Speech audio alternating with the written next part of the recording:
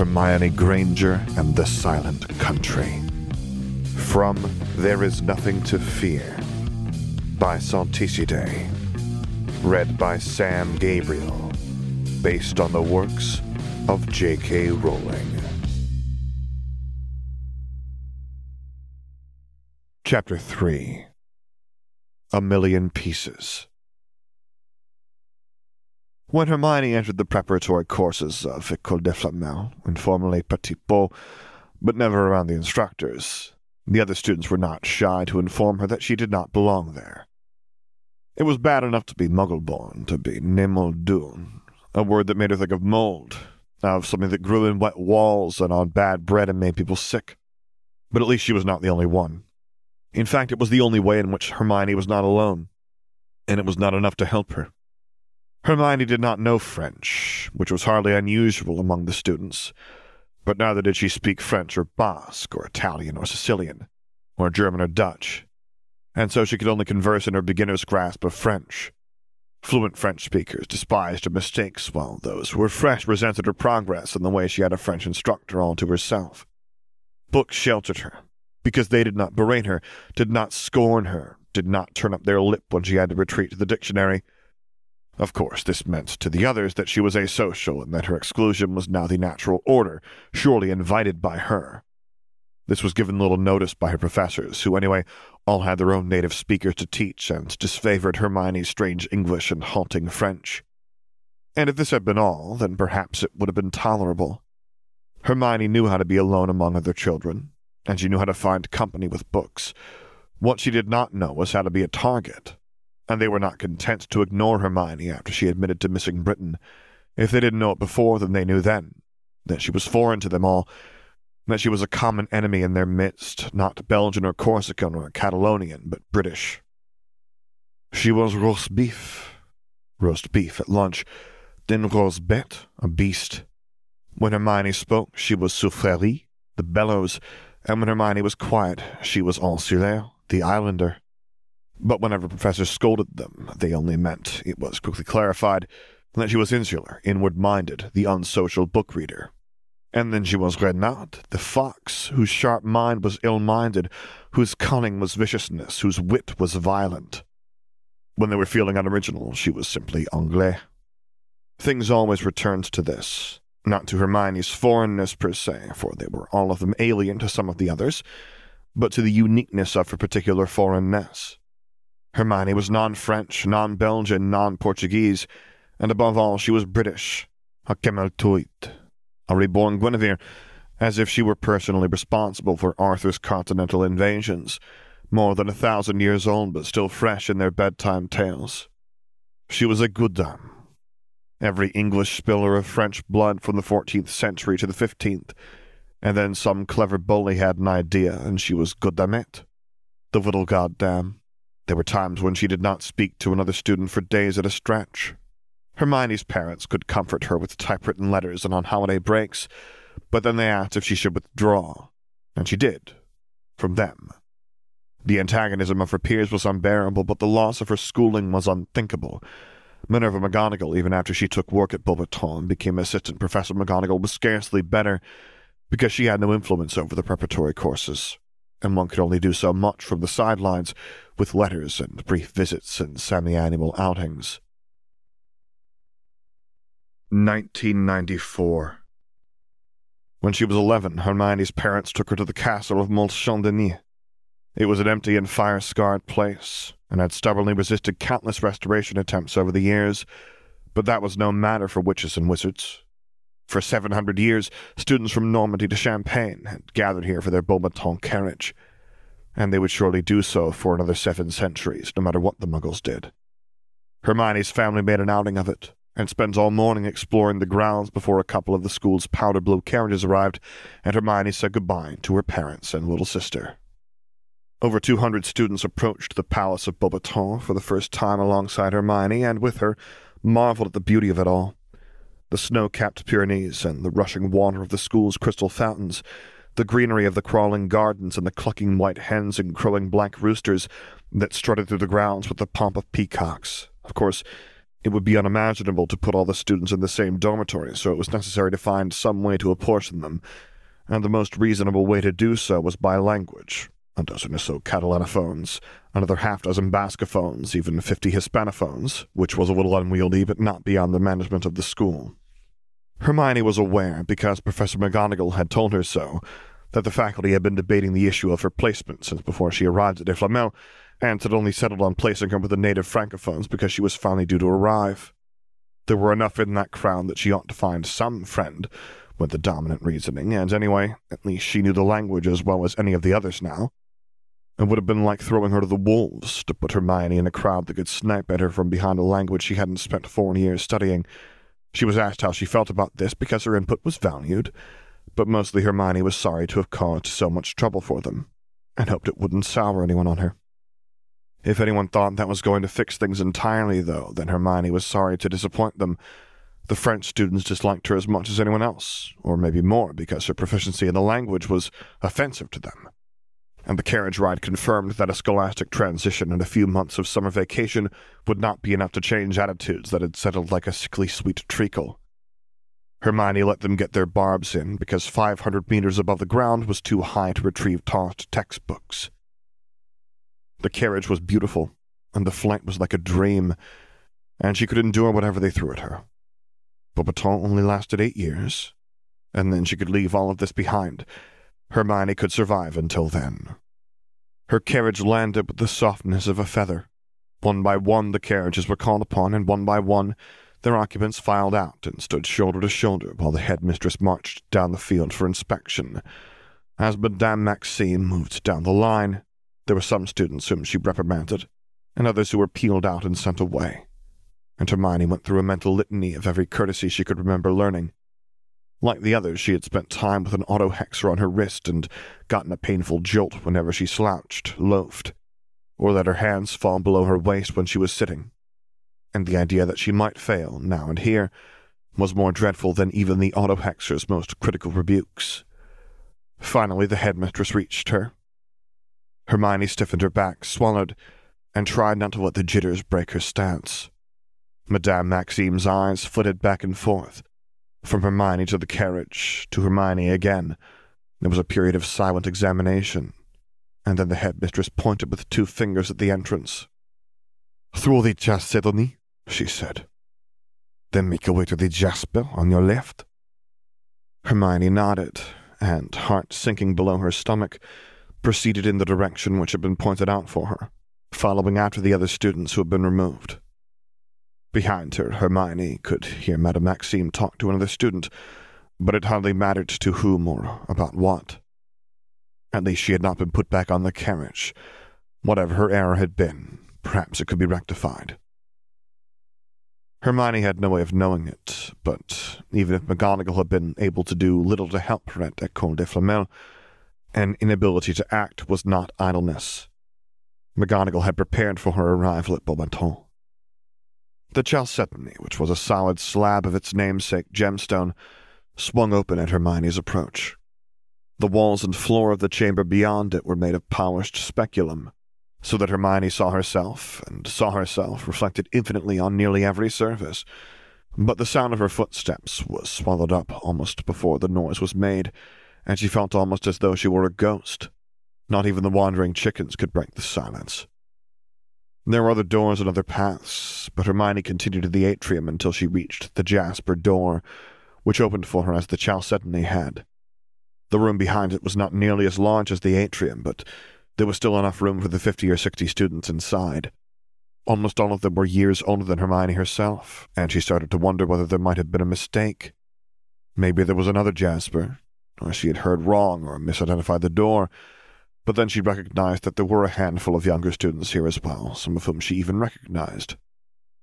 "Mademoiselle Granger?" someone called, her voice ringing out like a crystal bell, and Hermione re-stiffened again as all her worries returned. Nevertheless, determined to meet whatever was coming to her, Hermione pressed on in the direction of the voice. Around her, students sat in pairs or trios on a scattering of canapé sofas, and from out of their midst arose 2 particular students, one black-haired and bright-eyed, stocky, sharp-nosed, and the other like a beam of moonlight walking. "How are you, Mademoiselle Granger?" asked the latter, who, despite her height, was noticeably younger by a few years. The truth didn't matter here, and there was only one polite response. I am well enough, Hermione said, and she made what she hoped was a passable curtsy. And how are you? The girls exchanged a glance with each other before the younger one replied, Enough of the courtesies. We are friends, or will be. Her hair didn't so much hang from her head as flow, like silvery water, and her voice was melodious even when she spoke straightly. There was nothing in any of Plum and Dole's etiquette classes about this, and she was still worried about the consequences of acting wrongly. Every year, a few of us are given the great honor, the opportunity to select one of you to take under our wings. We may pick whomever we like, for whatever reason, and there is a bond between us, between mentor and protege, so you see we are friends already, even if you don't know it yet, and there is no need for formalities between us. Who are you? I'm Fleur Delacour, she answered. Then with a flick of her thumb to the girl beside her, she continued, And this is Sabrina Sartanu, my own mentor, your grand mentor, if you will. And you picked me? I couldn't have been her first choice, she thought. And something of that must have shown in her expression, because Fleur continued, I would take no one else. I insisted that it be you. Why? Fleur shrugged and flashed a smile. You are English, no? You know my own language as well as I do, but I cannot say likewise for myself. But it is a useful language, and I would like to address this shortcoming. Is that sufficient to allay your interrogations? I will teach you all that a mentor must teach a protege, and in return you will, apprehend my English. It's teach English, miss, said Hermione quickly, who might have been browbeaten but had not yet ceased to be herself. She frowned and shrank and began to utter apologies. But Fleur shook her index finger. I will have none of that. I thank you for the correction. Later Hermione would have a little bit of tact instructed back into her, but this was not a time for lessons on manners, or what passed for manners among those who preferred submission, but rather competence, even if it came at the cost of a little politeness. It was not too disappointing to learn that Fleur was only interested in English lessons. At least Fleur found her useful for something, and this wasn't all a setup for a terrible prank. Hermione had known false friends before at Petit Beau. The state of their relationship was not to last, however. Only an hour later, Hermione and her newly minted mentor were at dinner, and though Hermione tried to maneuver her way from anyone she recognized, it is hard to totally avoid someone who is making maneuvers of their own. Between the second and third courses, Honorine de la Housse, one of the more persistent of Hermione's bullies, walked near her while going between tables, and not quite accidentally tripped into her, spilling a tray of burgundy mustard and almond syrup all over her back. De la Housse was quick with her apologies and quick with her napkin, just as Fleur was quick with a linen laundering charm, but she lingered long enough for a spiteful whisper. De la Housse couldn't have known that Hermione was already acquainted with someone who could clean the mustard and syrup off the back of her uniform, and a napkin would hardly have done a good job. But she rather suspected that for de la Housse, the real point had been to get close enough for another insult. Still, it was only 8 years. Hermione had already survived 4. She was nearly to the halfway point from that perspective. Endure and survive. This time, however, there was a Fleur Delacour. I almost heard what she said, Fleur said, her voice lilting strangely. Hermione gave a non-committal nod and returned to her bouillabaisse, but Fleur didn't let the matter drop. You have dealt with them before, I can tell that much. What is the matter? What do they do? She pushed. They call me, Hermione began, and then she trailed into mumbling that even she could not understand. I did not hear that, Fleur replied, and the steadiness of her gaze made clear that she expected to know.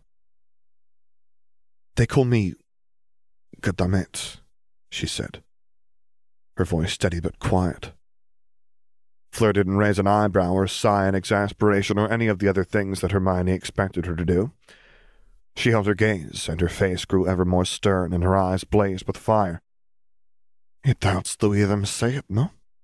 Then, without waiting for an answer, Fleur leaned down so that her eyes were level with Hermione's and continued. Here was the greatest lesson, that your mentor can give. Hold your head high. No matter what X's and arrows they fling at you, they despised me too. Because I stand out. Because my grandmother was not human. Because I did not drop down to lick their boots. But when they tell me to dance, like I am something that belonged to them, then we dance. As duelists. Fleur paused for a moment before she continued. They despise you, and that is something you can never control, but you can control your response. If they call you damn it, then own it. Wear it as a badge of honor. If it does not hurt you, then they cannot wield it against you, and you will know that not even 200 sniping children can make you hang your head low. Protégé meant more than one who was mentored. It came from protéger, to protect. And what the professors of Petit Beau failed to do, Fleur accomplished in spades. There was hardly a moment outside classes that the two were not together. Hermione, whose intellectual reach oft exceeded her grasp, was a perennial guest among Fleur's study mates, who never begrudged her inability to comprehend fourth-year material and were ever delighted by her insistence on trying.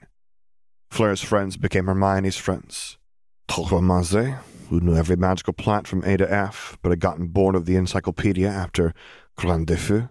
Samara Annel, who was practically an authority on wizarding pulp literature, and others. And it hardly mattered that she was still an outcast among her peers when she had found acceptance among her elders, who seemed so immeasurably wise for all that they were just 3 years older than her. Almost the entire year went by before Hermione realized the extent to which Fleur was shielding her, and more months passed before she understood what else had been done on her behalf. How Fleur had hounded other mentors to keep their own protégés in line, had fought seating arrangements that placed Hermione near her tormentors, had nearly hexed professors who, in Fleur's judgment, overlooked or even encouraged a little bullying. To her young charge, Fleur was the warmth of a bright summer's day, but she could just as easily be a wintry hailstorm. Vila were not all beauty and elegance. They ate men's livers in Korea and tore apart carouses in Grecian bacchanals, and Fleur's veins ran hot with the fierceness of her grandmother's blood. Hermione did not merely endure and survive, she flourished, just as McGonagall had hoped and Fleur had promised. It was in her second year that Hermione really comprehended the driving principle of academic life among older students, the specialty of interest, or SI. From their fourth year on, it was a student's SI and not their language which determined where they slept, which classes they could drop, and which electives were mandatory, and even when the refectory was open for them. As Fleur's protégé, Hermione could accompany her mentor regardless of her own schedule, but this was why Sabrina only ate with them on Tuesdays, Thursdays, and Friday mornings. The arithmancy specialists, who counted Fleur among their number, had a lounge to themselves. They called it Place du Parallèle, or the Anglicite, though in point of fact its gemstone door was red beryl, not Anglicite. And now that Fleur had reached her second year in the program, she had earned access to the lounge, and, more importantly, its trove of fresh pastries and comfortable sofas. Hermione, too, got access by dint of her mentorship, and if anyone had an objection to an Anglais and Anglicite, Fleur made sure that none of them voiced it. She learned many new words that year, and only a fraction were wizard swears. Then again, a small fraction of a very large number can still be large enough. The colorfulness of Hermione's multilingual vocabulary had surely not been among McGonagall's hopes, but Fleur had made no promises there. Hermione's third year brought plans for the future. It was no surprise when Hermione learned she would have the opportunity to mentor a student, and it was only expected that Fleur would be there for the first couple of years, just as Fleur was assisted by Sabrina, and Sabrina by Baptiste Lestrange, a droit mère graduate who had specialized in magical law and rhetoric, droit magique et rhétorique, and gotten hired on by the Secretariat for Foreign Affairs. Lestrange had been able to stop by for lunch a couple of times last year while ferrying correspondence between his bosses and the headmistress, an unusual but not unwelcome surprise. Mentors were never assigned to a specific student. They were given options, thin folders that contained grades and family records and teacher evaluations, and it was a prospective mentor's right to choose whomever they would, or even withdraw entirely if they found that nobody was to their liking.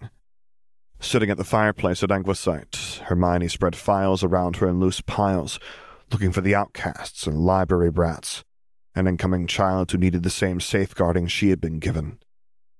Then came news of the Triwizard Tournament. Lestrange told them about it first, probably against protocol, but soon the whole school knew. And Hermione found herself at an unexpected crossroads. It was possible, though not a sure thing, that she could still mentor someone in the year thereafter. They wouldn't be from this incoming batch, and it would leave her just 1 year before Fleur graduated, and she took on the task all on her own. But it wouldn't be mentorship how she'd imagined it without Fleur, and she could see how Fleur yearned to attend the tournament, while Hermione herself desired to see Britain again, a dream she had never thought would be realized. In the end, Hermione set aside her files and pushed back her thoughts of mentorship for a year, and applied to join the delegation to Britain.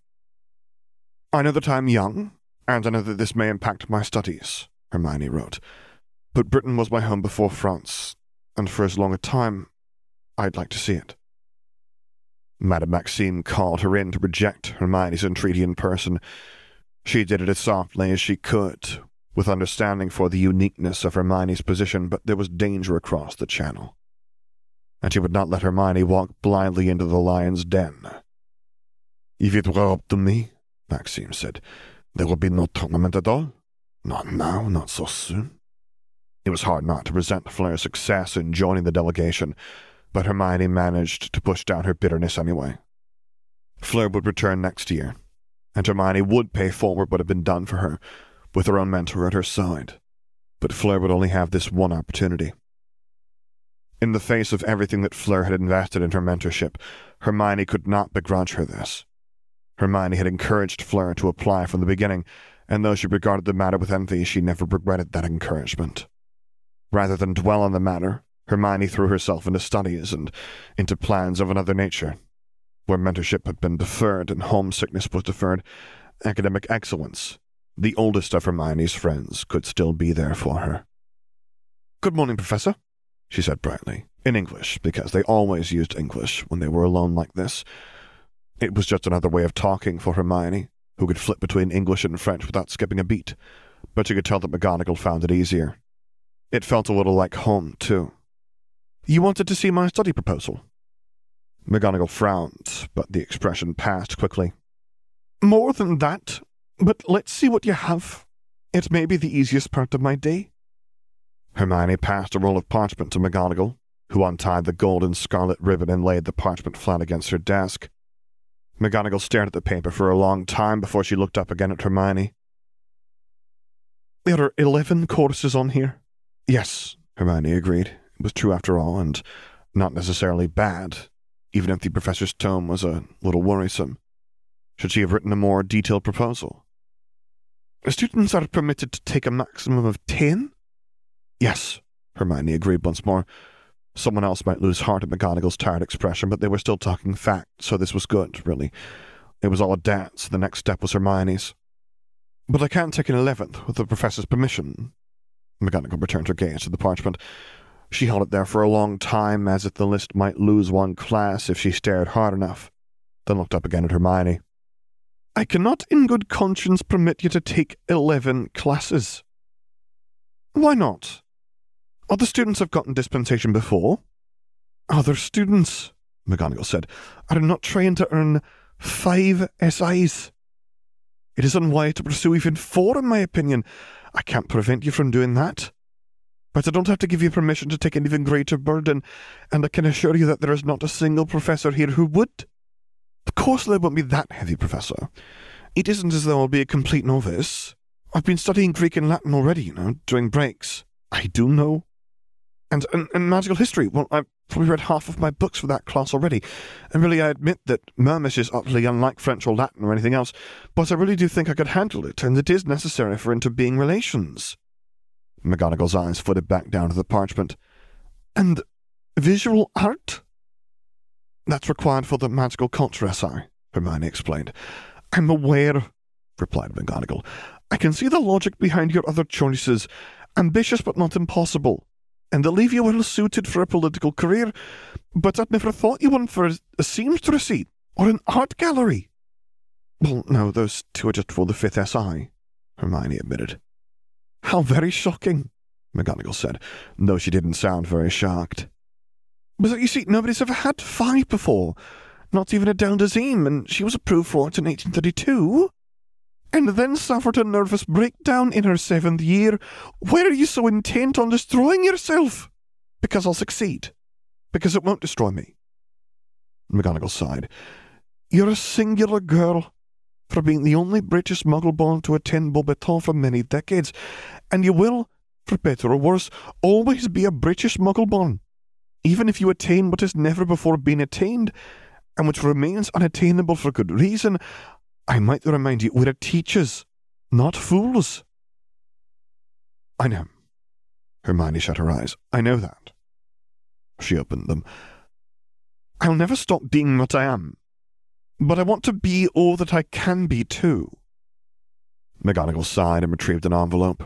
It was thick and heavy and yellowish, and it sat there in her hands for a little while before she looked back at Hermione. There is another matter which will perhaps make all this moot.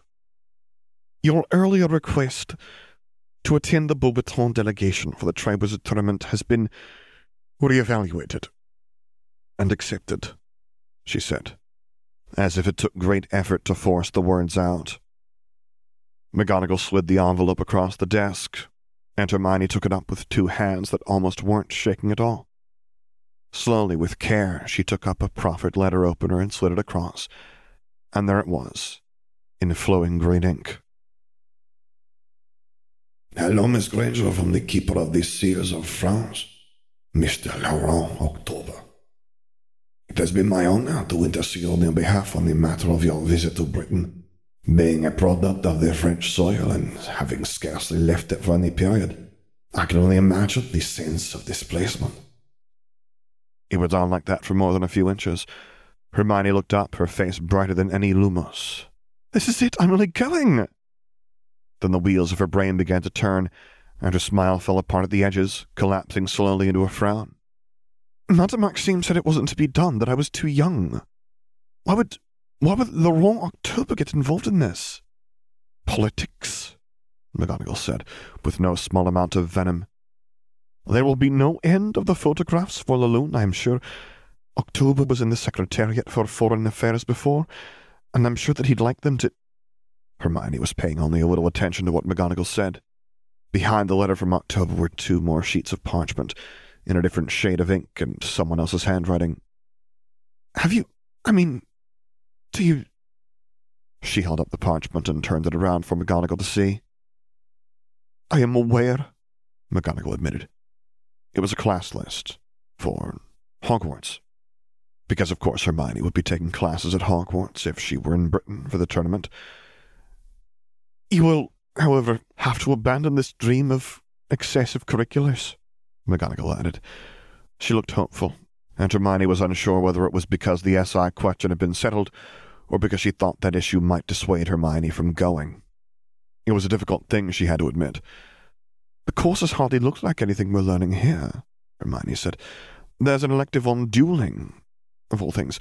And what's the difference between that and... Hermione checked it again.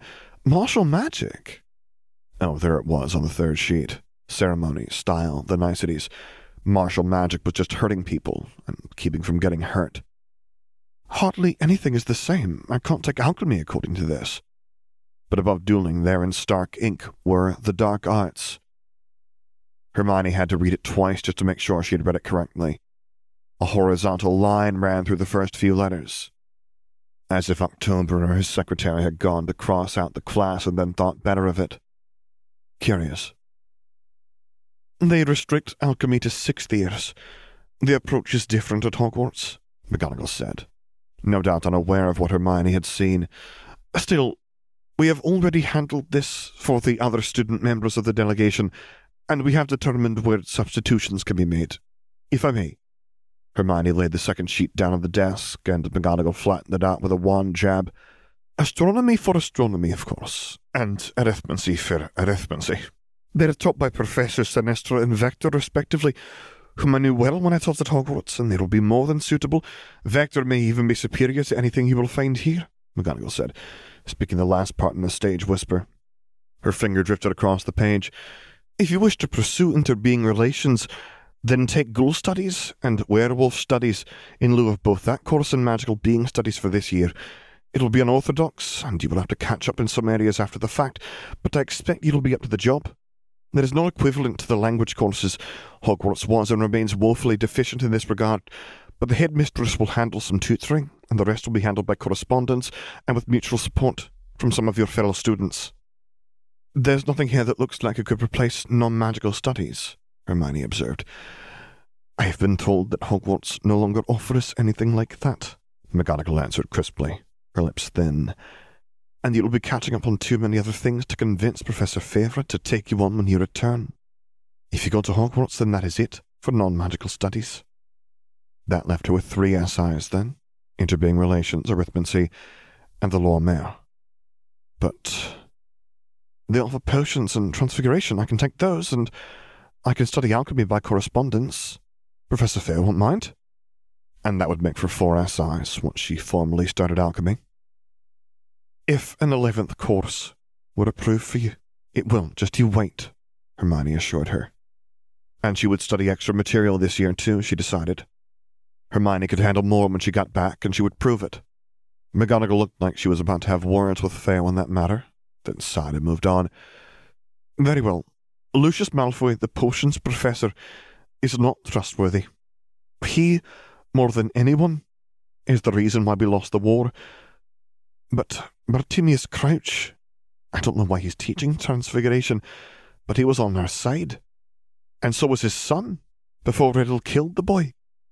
Hermione tried to keep from looking away. I understand. Then, you won't be going, will you? McGonagall shook her head. I would like to see Scotland again, even knowing who rules there, but they would more than likely arrest me as soon as I arrived.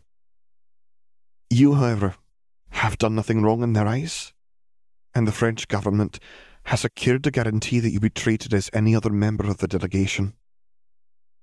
This was real. She was going. Who had done it? Had Baptiste secured this for her? It hardly mattered. Hermione would send him carnations regardless. She surely owed him for something. She was going to see Britain again. For the full text of this and other stories by the same author, visit the Archive of Our Own page of Call Me Salticidae.